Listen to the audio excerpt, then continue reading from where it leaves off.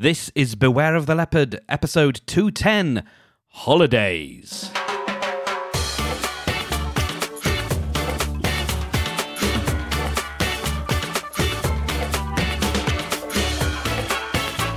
It was on display in the bottom of a locked filing cabinet, stuck in a disused lavatory with a sign on the door saying, "Beware of the leopard."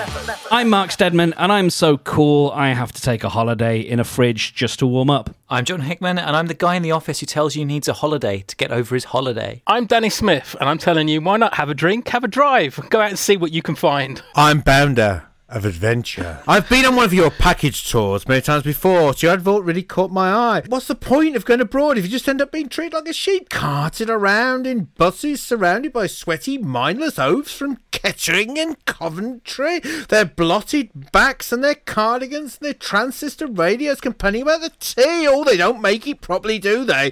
And stopping at endless Bjork bodegas selling fish and chips and Watney's Red Barrel and calamaris and two veg and sitting there cotton sunfrocks spurting Timothy White sun cream of their puffy, raw, swollen, purient flesh. Rosie, stop it. They Keep going! overdid it on the first day, being herded into their countless hotel Miramars and Bellevues and Continentals, their international luxury modern roomettes and swimming pools full of Red Barrel and fat German businessmen pretending to be acrobats, forming pyramids and frightening the children and barging into queues. And if you're on table spot on 7, you missed your bowl of Campbell's cream of mushroom soup, the first item in the menu of international cuisine. Every Thursday night there's a bloody cabaret in the bar for you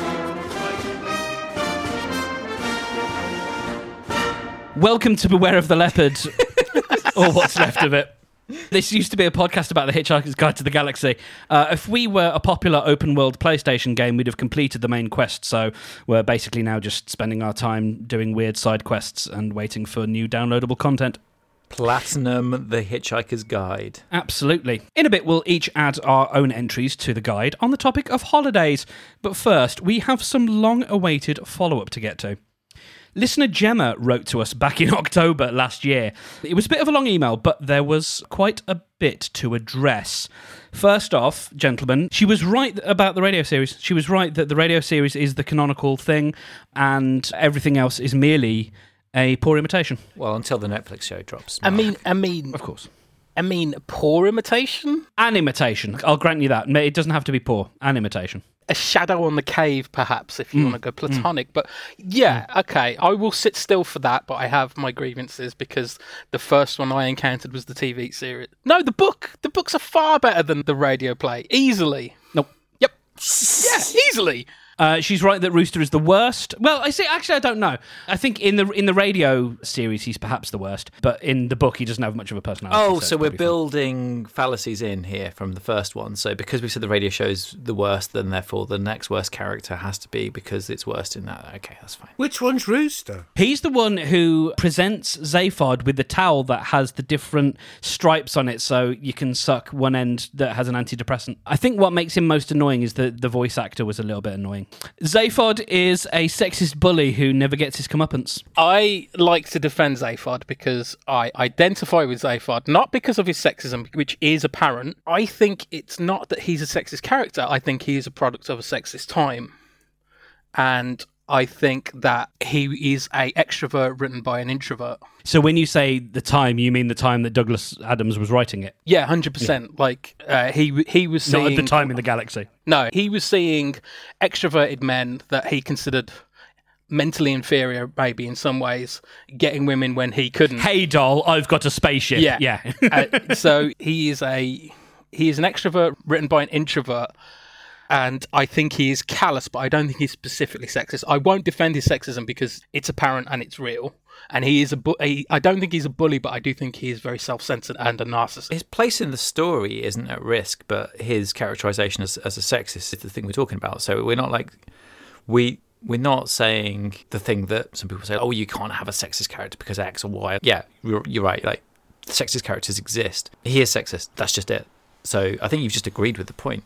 He's pretty much every ist. A counterpoint to that is that there is an incel, which is also a point that Gemma made, or he has incel tendencies. When Danny said extrovert written by an introvert, I was thinking that comes from Adams being the sort of person who could be radicalised to be an incel, perhaps, in the sense that he feels unconfident, feels overtaken by the John Lloyds of this world. I think that when Adam sat down to write Zaphod, he didn't sit down and go, right, I'm going to make him obnoxious to women specifically. So to say he's a sexist character is because we're grading on a curve. I mean, women don't do well in any that of the time, books. and also in Douglas Adams' work. Yeah. So yeah, he does sexist things, but I don't think he was ever intended to be written as a misogynist. Yeah, specifically a misogynist. I think he was, but I don't think Douglas is necessarily celebrating it and saying we should find that cool, appealing. Could Ford be gay or asexual? And that's not one or the other. Could Ford be gay or asexual? I think that it is tempting to make any character that is purposely an outsider queer, because queer people will identify with any outsider character, because especially anyone born within Section 28, when you had to grow up at school not knowing what was going on, you just knew it wasn't normal, air quotes. So I'd love him to be queer in some way. I'd love him to be part of our lovely LGBTQ community. So yes. I assume the reason for the question is, and I'm just thinking back now, I don't think he's ever involved in any romantic B-plots or anything like that. And I don't think he ever expresses a preference. And he does allude to good times with the triple-breasted whore, I think, but rather as a passenger rather than a perpetrator. Unlike Arthur, who wants it too much, I don't think Ford is that bothered if he gets it, but I think if he does get it, he's not going to be fussy about from whence it comes. I would love him to be asexual, though. I'd love him to be because that's the ultimate outsider, because a lot of society and our responses are driven by desire, and sexual desire especially is all the way through the book. So I love the idea of Ford being even an outsider to all of that, like an observer, the ultimate hitchhiker, where he's just observing these weird rituals that all these creatures go through. We meet him in this kind of mentor role in terms of the narrative, where he's not worldly, he's galaxy-y. Galaxy. But whereas Arthur is very, I want a girlfriend and a nice job, and I've got a house, and isn't that all pleasant? Ford is a little bit more, I'm just coasting around having experiences, and what happens to me. He's quite groovy like that, right? And some castings for the Netflix series we have from Gemma. Hugh Skinner as Arthur. He was a bit young for Arthur when he was in W1A, but COVID's happened and years have passed, and I think he's probably about 27 right now. Julian Rhind-Tutt as Ford. I like this. I think Julian Rhind-Tutt is very sweeping and graceful. He's otherworldly. He is otherworldly. And then we've got Paul Rudd as Zaphod. Doesn't work. He's to every man. Doesn't work at all. Could you not one man him? I don't know what the opposite of every man is, but could you not, de-every man him? I think he's slightly too likable, though. He does arrogance really well, and you kind of let him off. You keep your Rockwell. Yeah. Keep your Rockwell as Zaphod and put Rudd into the prefect spot. Now you got a stew going. Thank you, Gemma, for your contribution. And yes to socialism and 10% more kindness. Completely agree. Thank you very much for your wonderful email. Gemma has a couple of podcasts of her own, one on dreams and the science of sleep, and a rewatch podcast of Joss Whedon's Dollhouse. Links to both of those are in the show notes. I once wrote a book for a worldwide audience, mainly in America, and I forgot that they don't use the word holidays in the same way that we do. So I wrote this whole chapter about doing a film of your holidays. It was a book about video editing. And they all thought it was about Christmas. Or the 4th of July, or Halloween. They call lots of weird things a holiday. I wanted you to make sure that you told our listeners that we were essentially talking about vacay as well as hollybobs. Right. Yes, no, that's a good point, because we don't know. Thank you for bringing it back on track, John. You make a good point. Yes, when we are referring to holidays, we are referring to what people, I was going to say wrongly call, but that's not fair. But, vacations, yes. Can this episode therefore be called Holidays (disambiguation vacay)? There you go. Well, can you also then explain why the American songular artist Madonna, very famous, Grip It and Rip It, very famously recorded a song called Holiday, which was definitely about vacations. Well, she said Christmas. Holiday celebrate because she was celebrating the holiday of Halloween. Ah, that's what it was. Yeah, she doesn't specify. No, she's going to celebrate and have a good time. She was on a lot of coke. There you are. John Hickman, what were the Hitchhikers going to say about holidays?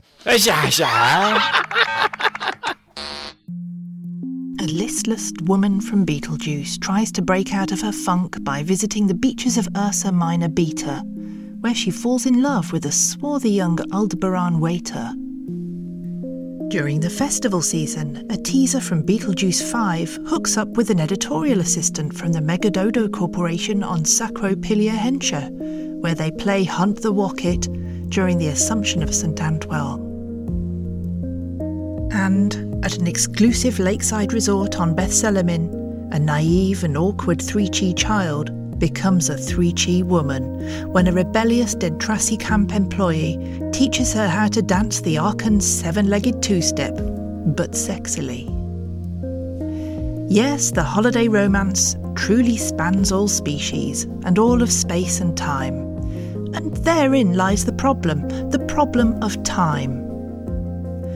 When two sexy young things meet at a moons party on Vimea Delta, the heat, cheap wine, abundant drugs, lack of clothes and thrum of the 4D soundstage inevitably leads to fewer clothes, damp heat and a lot of thrumming. Night turns to day, turns to breakfast, a walk, an afternoon thrum perhaps. Then two strangers are now lovers and are back beneath the moons once more. They dance, drink and laugh. Days and nights pass. The moons wax, feelings grow, but then a ticket, a ship, a promise made, and a departure. And what of that promise? I'll see you soon, we'll meet again, come and visit me soon, but it never works out. One ship streaks out beyond the Vixaran belt and onto the far fingers of the spindliest spiral arm of the galaxy. Another cruises sedately towards the old light of planet New Venep. With every second that passes for one, a minute passes for another. Science puts its arm around both these lovers and says to them, your heart is but a pump at the centre of a complex system of pipes and tubes, and yet you will feel it ache when I tell you about time dilation, relativity, and just a fuck-ton of maths. Young love has no need for physics, but its resilience is stretched the first time one places an exorbitantly expensive call through sub-ether, whereupon they connect with a frail shadow of their beau. Hair thin upon the head but thick in the nose, only their eyes maintain a sparkle of youth and are full of love. They whisper across the stars, I waited. Some have tried to mitigate this through the use of suspended animation, but it often ends in tears when, after a few weeks, their holiday lover gives them the cold shoulder. Time travel has proven one of the more effective ways to keep holiday romances alive, but time travel, of course, is fraught with dangers, not least of all realising that you've just spent 2 weeks sharing big drinks with sparklers as well as other fluids with your own grandson. Well-known killjoys, the Campaign for Real Time, have been working for some time to outlaw holiday romances. They say summer flings at a galactic scale are creating time paradoxes, wormholes and eddies in the space-time continuum. As a counterpoint, the Free Love organisation of the Calabrian Kappa Epsilon regulators say that's just the sort of thing the Campaign for Real Time would say, as they don't know how to talk to girls. Recently, both sides met up on Rubus Minor to hash out a code of practice for summer loving. It happened so fast, a simple plan drawn up to allow free love to prevail while keeping the timelines clear. In fact, it happened so fast that they all had a lot of time to kill, and Rubus Minor happens to have a lot of moon parties. This presented a perfect opportunity to test the strength of the new rules. All holiday flings are to be sex only, nobody can trade numbers or make plans. Or, as one real-timer who really doesn't know how to talk to girls said, what happens on Alpha Centauri stays on Alpha Centauri.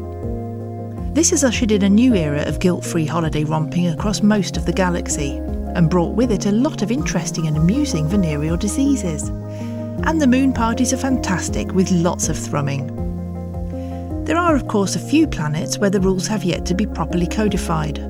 One planet yet to observe this simple rule is Earth, where holiday flings continue to lead to complications, emotional and temporal, as so brilliantly captured by the middle-aged teenagers in the movie Grease. Strong start. We're going back in, aren't we? Word! We're going back in. Haven't missed a beat, have we? Oh, he's been saving that up, hasn't he? Hasn't he just? He's had podcast blue balls for the last year. He hasn't in any way written that on the train back from Selfridges. He's been... No. My God, man. I mean, there's poetry in there. I mean, there's beautiful imagery, and then it's very sharply undercut by having sex with your own grandson. But apart from that... I mean, that will undercut a lot of things. It will undercut... Well, a DRB check from the start, but the... Even in the most debauched of the upper classes, that is a faux pas. Like, it's still... It's frowned like, upon. even at Eton, that's a faux pas. And that's saying something. So, John, is that written from experience, anyway? Have you had a summer love to whom you have had to say farewell? Not really. No, but it's just a nice trope to kind of go trudging along with. All right, don't break the mood. No, I think it's supposed to be hard, isn't it? Like... Well, yeah, if you don't want it to happen too fast. Absolutely. I actually owe a debt for that piece to the first Red Dwarf novel, because the first Red Dwarf novel has a bit in it about stasis and how so stasis is the tech in Red Dwarf that allows people to be in suspended animation, and that's the nucleus of the bit. So Rob Grant and Doug Naylor wrote this lovely bit about how the first out of solar system missions led to problems because they used suspended animation. So people came back and they were younger than their own grandchildren. And their really good line was, it was a great opportunity for Hallmark cards. And that was where I started, actually, with that bit. So has anyone ever had a summer romance here? Like, is that in the realm of anybody's experience? Apart from the girl that I tried to hit on, I wrote my number on a piece of paper, and then while she worked behind the bar at this holiday camp, and while she was mopping the tables, I came and I went over to her. Thank you for clarifying. Thank you. I dropped my piece of paper into her bucket, and I hadn't realised the bucket was full of liquid. So from her point of view, you just came over, dropped a piece of litter into a mop bucket, and then I presumably just walked off. Oh, Danny, no, I made a speech beforehand. That's so much worse. And then dropped a piece of... Oh, Danny, it's one of the things that keeps me awake at night. Oh, no. It's one of the demons that haunts me. You have no reason to be haunted by that. No, none at all. Mark, this piece doesn't end unless you can recreate that speech for us now. Oh God, no! I can't. I've got a fairly high embarrassment threshold with you people, but we're in danger. No, I can't. It's so sincere. I can't do it. My cringe level is in empathy for you, not for her. Thank you. She experienced something quite sweet. I won her a teddy bear. I went to one of those grabbers and I spent, I don't know, maybe £4 on the grabber things to grab her a teddy bear. You experienced something horribly mortifying, and I understand why it plays on your mind, but she experienced something quite sweet, and you shouldn't feel bad about it. Thanks, buddy. John Bounds, have you ever had a summer romance? No. Okay.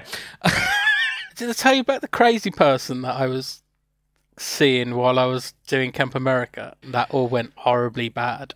Go on. So, I did Camp America the year before I went to university, and I was going out with somebody. And I'm going to put this out there. I cheated on that person, and I am incredibly sorry for doing that. There are no excuses for it. There are circumstances, but there are no excuses for it. And I'm going to put that out there. I am a terrible person for doing that. And yeah, I'm not asking for sympathy in this situation whatsoever, because I know that I was in the wrong. So, that out of the way.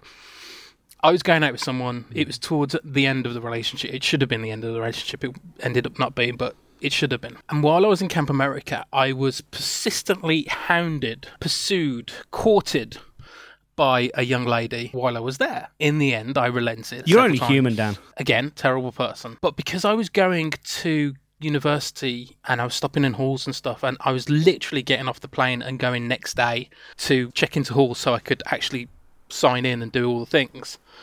The only person that I trusted with my email address was my then girlfriend. When you say trusted with your email, like she had the password? She had the password, and she was fielding emails from my halls and arranging it. So, camp finishes, and apparently this girl is emailing me constantly in the meantime. I'm travelling around after camp, seeing people having a good time. I immediately get back to Birmingham. While I am sitting down with my family and girlfriend, the moment that I walk through the door, this girl phones my mobile number and has a conversation with me, and I apparently go ashen white, and then it gets worse. I go to university. I don't check email at that time because I've completely forgotten I even have an email account because it was that point. This girl says that she's in England and she wants to come see me. I don't know about this. My current girlfriend does, though. I end up answering my mobile number and meet her for a drink and explain the situation that I have a girlfriend and this is all a misunderstanding and I've been a terrible person. My girlfriend, English girlfriend, happens to call me up while we're having that conversation. I answer it in my pocket. What? And my current girlfriend at the time... So this is what happens to me. I'm having an incredibly awful conversation with this girl that, I lied to. And I look at my phone and it's an hour and a half into a call to my girlfriend. What is happening? This is Oh, insane. no. I can't imagine this happening on telly. This is mad. Yeah, no. None of these circumstances. If it happened in fiction, I'd be like, no, too many things. And for context, for people who don't know you, this is happening in like 98? 2003, 2002. Oh, a little bit later, okay. I went to Bristol for a year and then I jacked that in and then I went to Birmingham Uni much later. So Dan, please take me to the moment where you look at your phone and you realise that this call has been going on for an hour and a half. Let's really slow down time and get into what are you thinking, what are you feeling, what's coming up for you. So I look at my phone and it's an hour and a half in, and it was one of them the Nokias were the stretched ones. It doesn't have who it was on the call, but I'm pretty sure, because God's not kind, so I know who's on the call.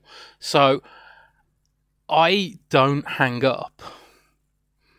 You know the adrenaline squirts into your body and you go cold. That happens. Mm-hmm. I immediately stand up and run outside so I can hear, and I put the phone next to my head and I'm like, hello? And then I hear crying and I hang up and then I check the call records and yep.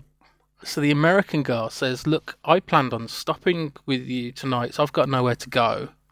Can I stop at your place? And I'm like, well, that's the very least that I can do. So I spend the rest of the night kind of in this horrible kind of not knowing what's going on. And then in the morning, I got on 3 trains and went to the door of this girlfriend in Wales and basically just stood on the step and was like, look, here's what happened. And she was like, right, I don't want to talk about it right now. And so I got on a train back to Bristol.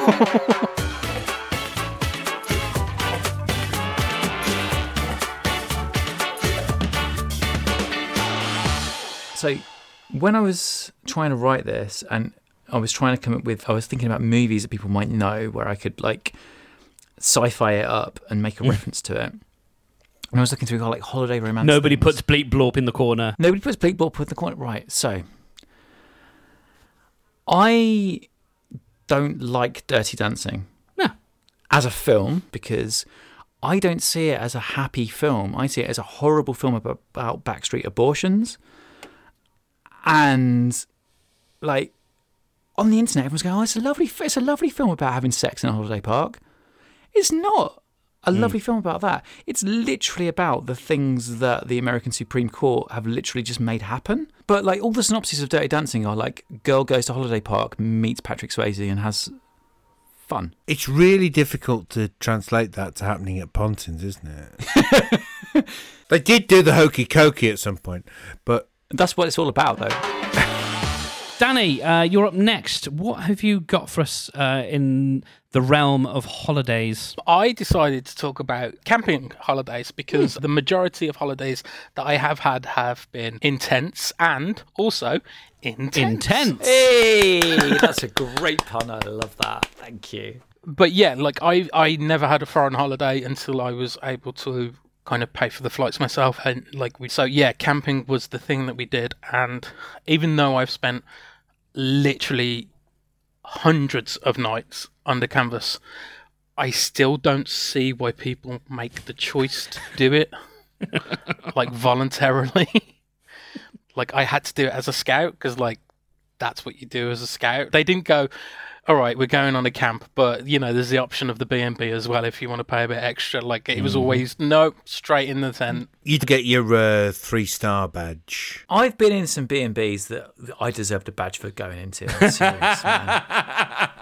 I spent a very pleasant night in a double bed with John Bounds in a B&B, and it was luxurious. I mean, dude, we've all done it. We've all done it. There's no need to brag. Mark, you're the only one out of this podcast I haven't shared a hotel room with. I mean, what I will say about when John and I shared a room is I did make him go for a jog in the morning, so sorry, John. You arsehole. It is convention season after the new series of Hitchhiker's Guide comes out on Netflix, and I imagine that our podcast will get so popular that we will be invited. So people will be cosplaying as us. It'll be that popular. Would you be insulted by somebody cosplaying as you? Like, by what people perceive as you? You imagine they perceive as you as fancy dress. 100%. If you saw it, I would kind of love it. Earth humans are dumb, dim, stupid thickies, card-carrying nincompoops, pearl-handled prats of the highest order, and gormless, witless morons to a person. This is science. For a while, the subject was hotly contested amongst the learned community of fringe ethnocultural anthropologists and consumers of Earth culture, but the evidence was too overwhelming to deny. Reality television, treating corporations like people, then giving them more rights than actual people, and golf being just a few. But what really swung it was recreational camping.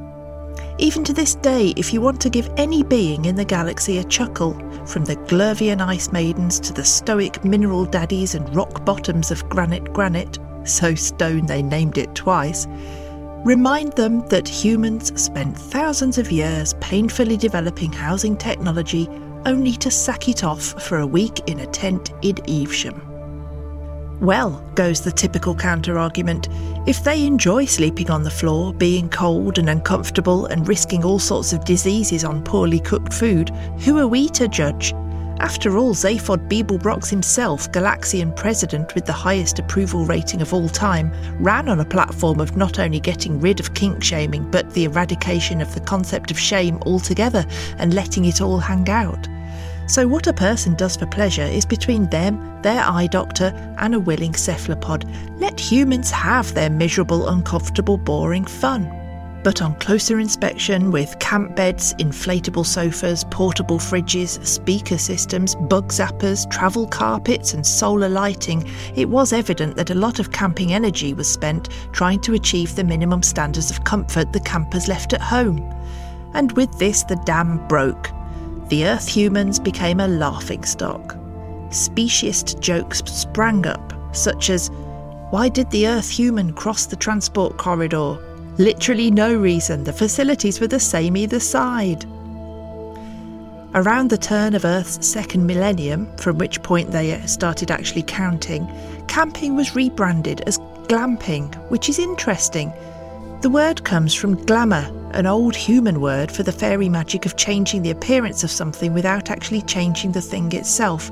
So you could appear to be living in fairly luxurious surroundings, but the fields still smell of shit, and the chances of tripping over a tent peg and landing in an ant's nest, not zero.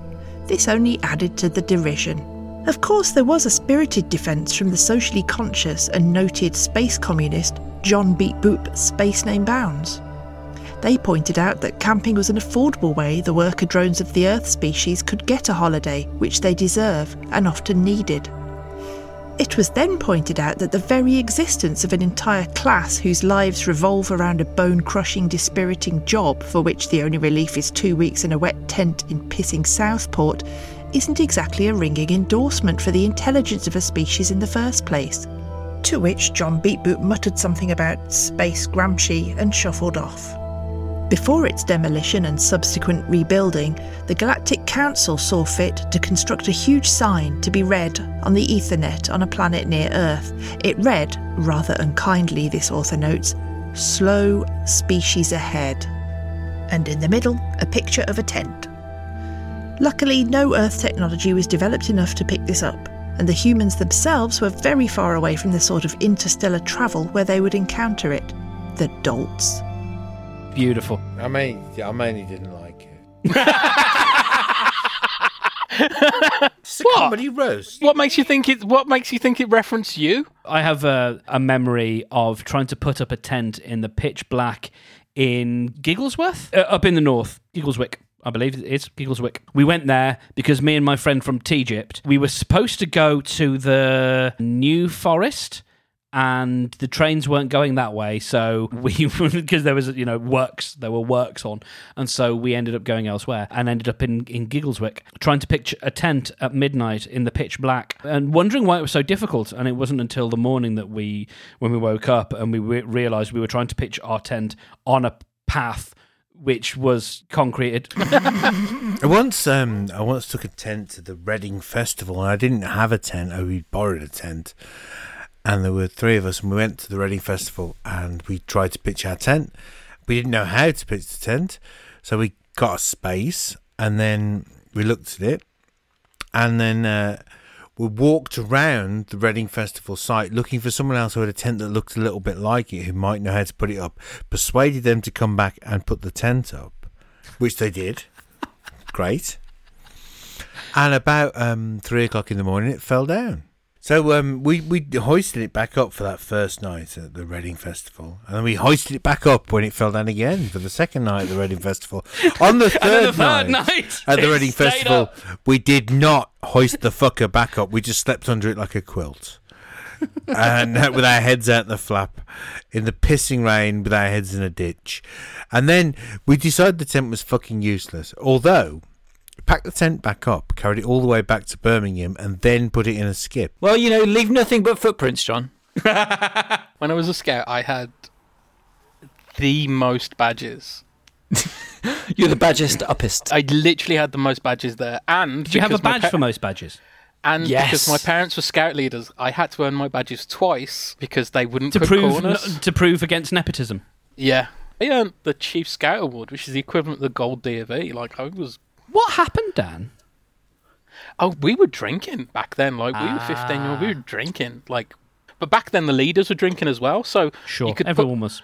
You could put your empties in the same bin as the leaders, and because they were so pissed they don't remember what they were drinking and how much they drank, you never got caught. And of course, you had to drink twice as much as them. I used to drink twice as much as the other scouts, just to prove that it wasn't nepotism.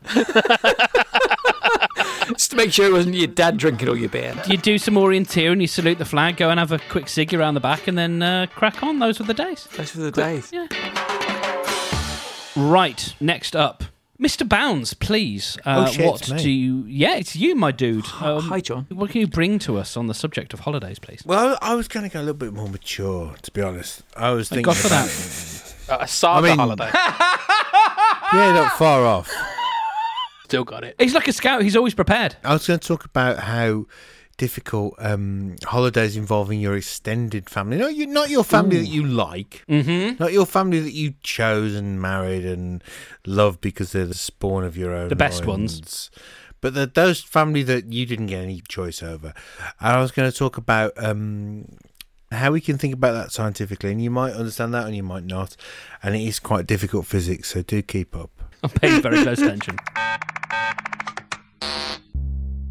Vacations are pointless, says the Hitchhiker's Guide to the Galaxy. Due to the infinite nature of space, there's always a reality in which you were already where you are going. In a multiverse, you can't get away from it all. It all is everywhere. And you, probability-wise, are everywhere too. And every when and every will.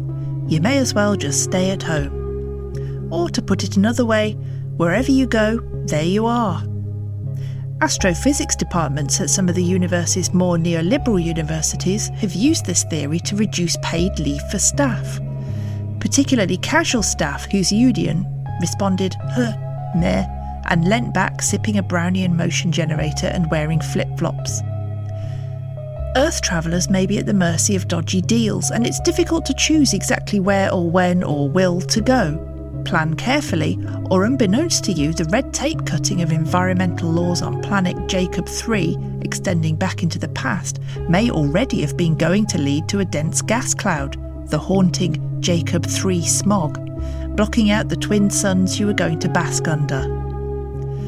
But there is a larger problem, which is literally homegrown, and it's one where Einstein's theories on the space-time concept of holidaying are needed to reflect the gravity of the situation.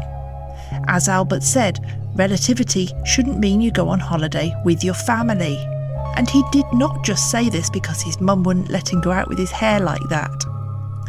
This problem is not because of mass debates on where to stay, or the position of the sun, or, if you're at Butlins, the sheer speed of light entertainment. It's just that they are a colossal pain, and you just won't have the energy. Holiday relativity theory is that going on holiday with a large group of family will not be any more relaxing than being at home with them. As Einstein said, if you take a clock travelling away from your family at the speed of light against one that stays with them, it won't take up any more time, but it will seem longer, much longer if they insist on playing car games. Holiday relativity theory proposes an addendum to the three-phase concept of civilization. As we know, the first phase is characterised by the question, how can we eat? The second by the question, why do we eat? And the third by the question, where shall we have lunch?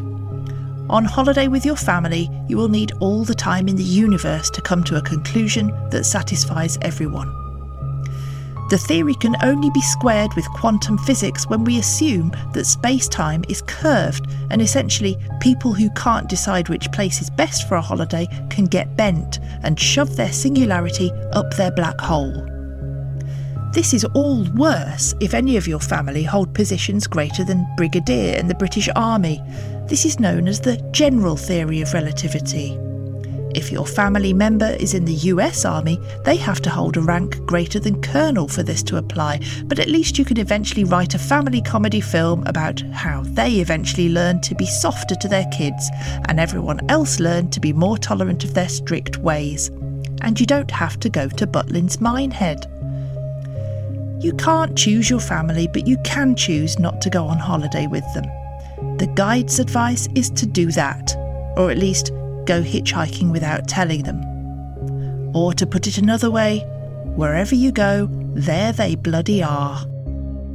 And that very much speaks to the only other type of holiday I had, which was holiday camp holidays with extended family. So you'd get your grandparents, you get your aunts and uncles, or your uncle's mates in one chalet. Don't tell anyone you're not supposed to have them. Because they haven't got a card to get into the clubhouse. Yeah, the aunties and the uncles and their kids that you don't get on with, and everybody's trying to decide whether we do stuff as a group, whether it be selfish to go off and do stuff on your own, whether we're going to go to the bingo.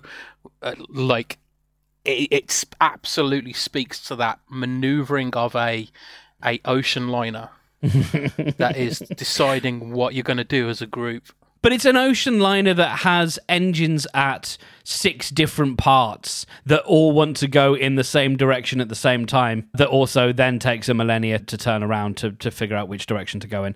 It is the worst. As anyone who, like Danny, perhaps has some form of attention issue, the standing around for what seems like days on end waiting for someone to make a fucking decision about where they're going to go is the worst. Especially because everybody is going, well, I don't mind. Well, I don't mind. Well, I don't mind. Well, I don't mind. If nobody fucking minds, then let's just go to one. Oh no, I don't. You know what? I don't feel like that one today. I don't feel like Chinese food tonight. I don't mind, but not that one. You know what Emma gets like with a belly? You just said you didn't mind. And if you're at a holiday camp, there's only 2 choices anyway. And most of it's Wapney's Red Barrel. But I didn't start off trying to write that. I was trying to be nice to lots of people. I'd like to point out that I didn't mention communism once. That is neoliberalism, which is not communism, but at least you were in, if not the ballpark, then at least playing the same game. Absolutely. Like if you mention the opposite of something, you're mentioning the thing. So I thought by essentially doing a Michael McIntyre space observational comedy thing, or by when you're on holiday, right, and you're there and you're on holiday, right, and you're trying to choose restaurants, right, right, and everybody's trying to decide where they're going. I'm relatable. Everybody's got this special drawer where they continually squash their bollocks into it because the existence is pointless. I would listen to a nihilist thinking. Like, he would be amazing. Do you know how nothing matters? I remember when you make a choice and it doesn't ultimately matter because we're all going to die anyway. Do you remember that entropy is how everything turns out? All Things Decay. Do you remember how All Things Decay? Do you remember? All systems point to entropy, even restaurants.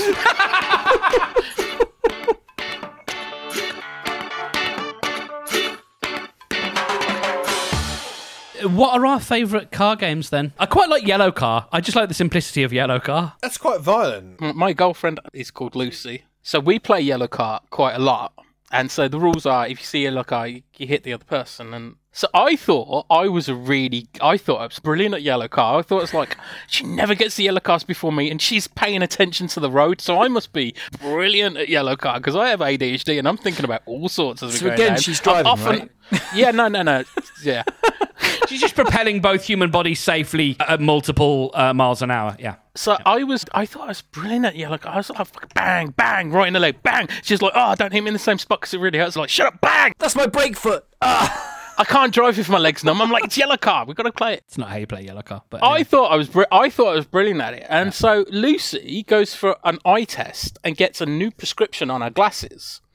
And we go on a car journey. Oh, and wow. I get absolutely destroyed at Yellow Car, like all the way to the point where I'm like, ow, no, not in the same spot, it really hurts. And she's like, no, fuck you, and no I need mercy that for braking. Yeah, it's like, no mercy for the weak, fuck you. And it turns out I'm not good at Yellow Car because I have no attention to pay. I'm not good at Yellow Car. Lucy was just pretty much legally blind for the entire first half of our relationship. Well, no, right at the start, I can definitely say that, yeah. Fuck off. Which was a little worrying, but then I forgot about it. But it's all fine now. I don't like car games because I drive the car. Yeah. So everyone else in the car, do whatever the fuck it is you're doing, and just fuck off. And let Daddy do his work. Drive this car, as you say, Mark. Let me drive these tons of metal at high speed. Yes. And just fuck off. And no, I don't care if you want to piss, because right now I'm driving. And it's my job to keep you all alive. Soon I will want to piss, and then we will have a piss. And then the piss will be had.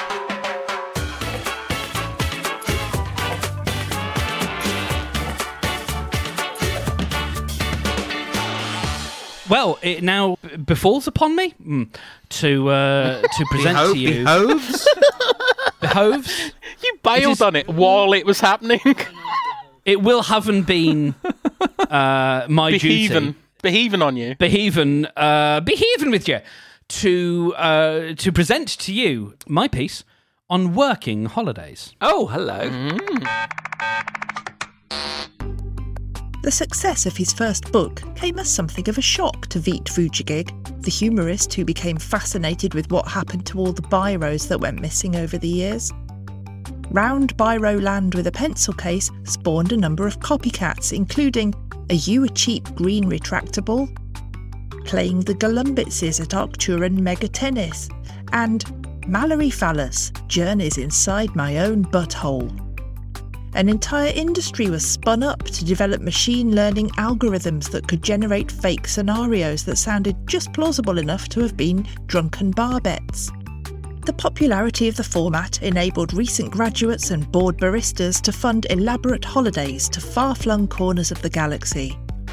The sheer number of works exploded when it was discovered that a traveller could fund their entire gap year by hopping forwards in time to a period when the book's residuals rolled in, then zipping back to cash the cheque. This caused alarm at the Campaign for Real Time, who were less concerned about the paradoxical financial structure of this new publishing paradigm and more with the grammatical and syntactical nightmares that arose as authors tried to grapple with describing their hijinks in the past tense when they technically hadn't yet happened. Eventually, the fad faded, as fads so often do. Yet, one largely obscure and unsung title still remains as an exemplar of the genre and something of a cult hit. The Whole Picture told the story of two friends, Jankum Frimp and Womble Frown, who bet themselves they could travel to and photograph each known wormhole in the western spiral arm of the galaxy in 2 cosmic weeks. The deadline was set by their ship's pilot, Blodge, who had to be in court the next day to contest a speeding ticket. There then followed a quick jaunt to 3 years in the future when the book's advance was paid out, then back to begin their journey. A popular highlight of the book tells of how Frimp struggled pegging in the ground sheet of their backpacker's pocket universe, while Frown looked on, delivering lines of Vogon poetry to the uncaring forest beyond. Despite the critics' plaudits and the fact that one of the co-authors was the cousin of noted space communist John Beat Boop's Space Name Bounds, sales were less than all had hoped. It remains notable, however, for having one of the least appealing front cover quotes of all time.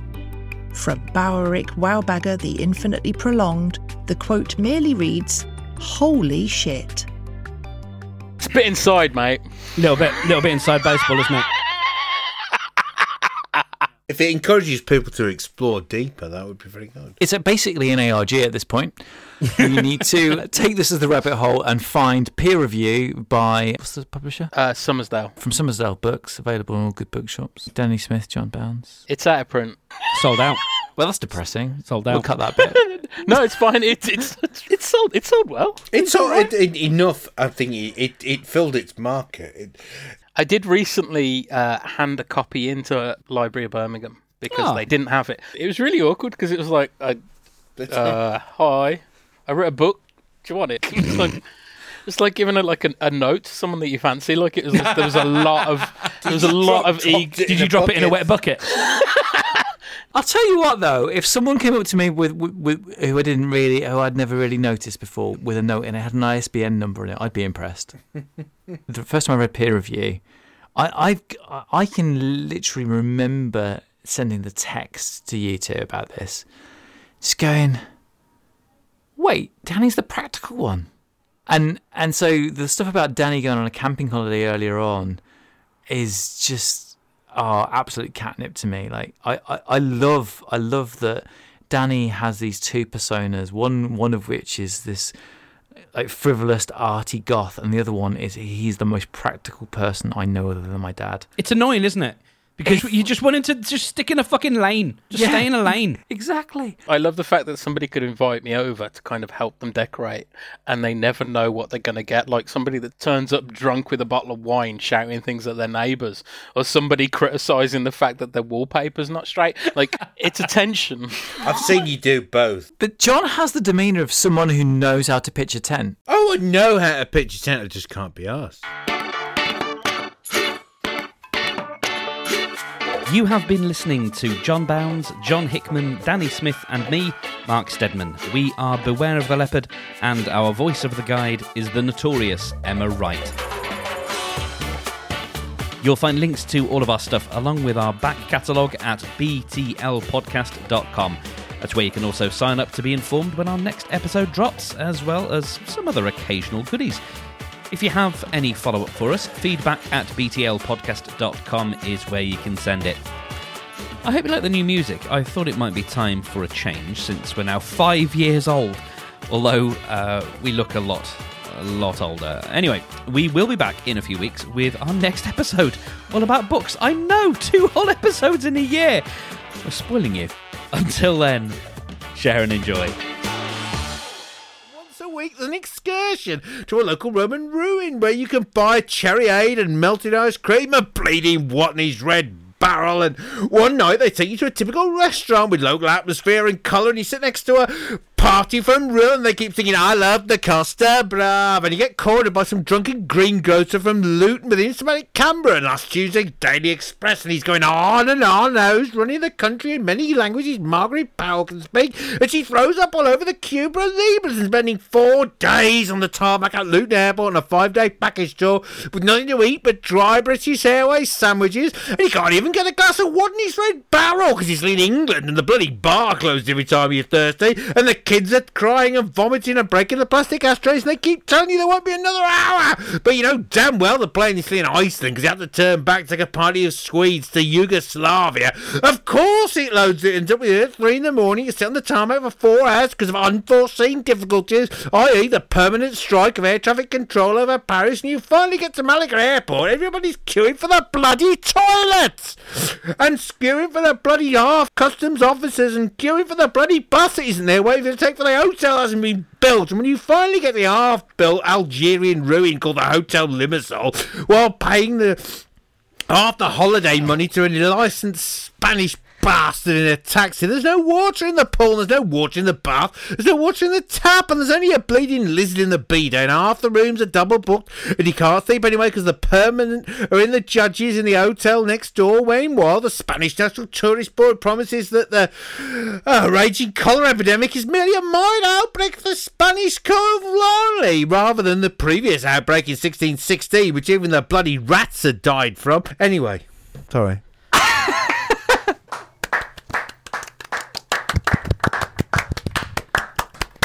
Well, it's not mine, the work of Eric Idle, I think. Mr. Eric Idle. FX clapping. Bounder of Adventure. Or what was it? Or would you like a blowjob? That's the that was the live version. That's not what they did on the yeah. What can you make out of these outtakes, Mark? Well, I can make a pterodactyl.